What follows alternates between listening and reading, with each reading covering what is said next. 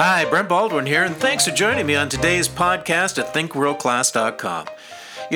Here's what I've been thinking about just recently is that we need to know when to stop trying to convince people of our ideas and our thoughts and our beliefs. Intellectually, we all know that we'll never convince everybody that we meet that our ideas are worthy or worthwhile. Still, we try to convince everybody with an irrational zeal and an expectation that sooner or later we'll get them to agree to our position. We desperately try to bring everyone around to our way of thinking. By doing that, we inevitably focus on the resistance and objections of the few and blindly continue our diatribe with the intensity of a zealot, only to be shot down once again.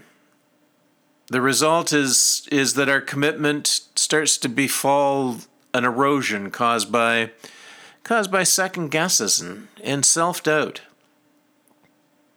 Who is it that you're trying so desperately to convince? When it's family and intimate friends or mentors, it can become real personal. The more influential the objector is in our life, the more emotional we become about their resistance. The more emotional we become, the more rational we become with our fervor. We're like a dog with a bone. We can't see nothing but that big old bone. Gotta convince.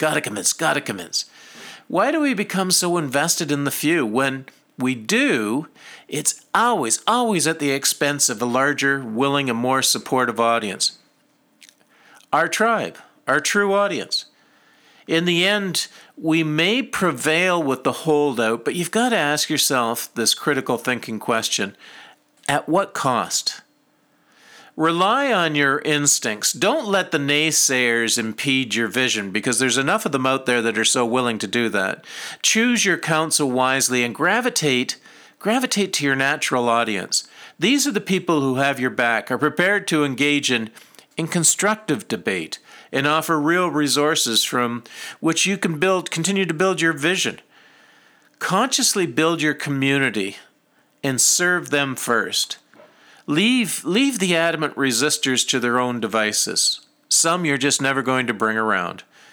Convincing all the world is ridiculous, so choose wisely. And always think world class. Thanks very much for joining me. I'm Brent Baldwin. Have a world class kind of day. Bye now.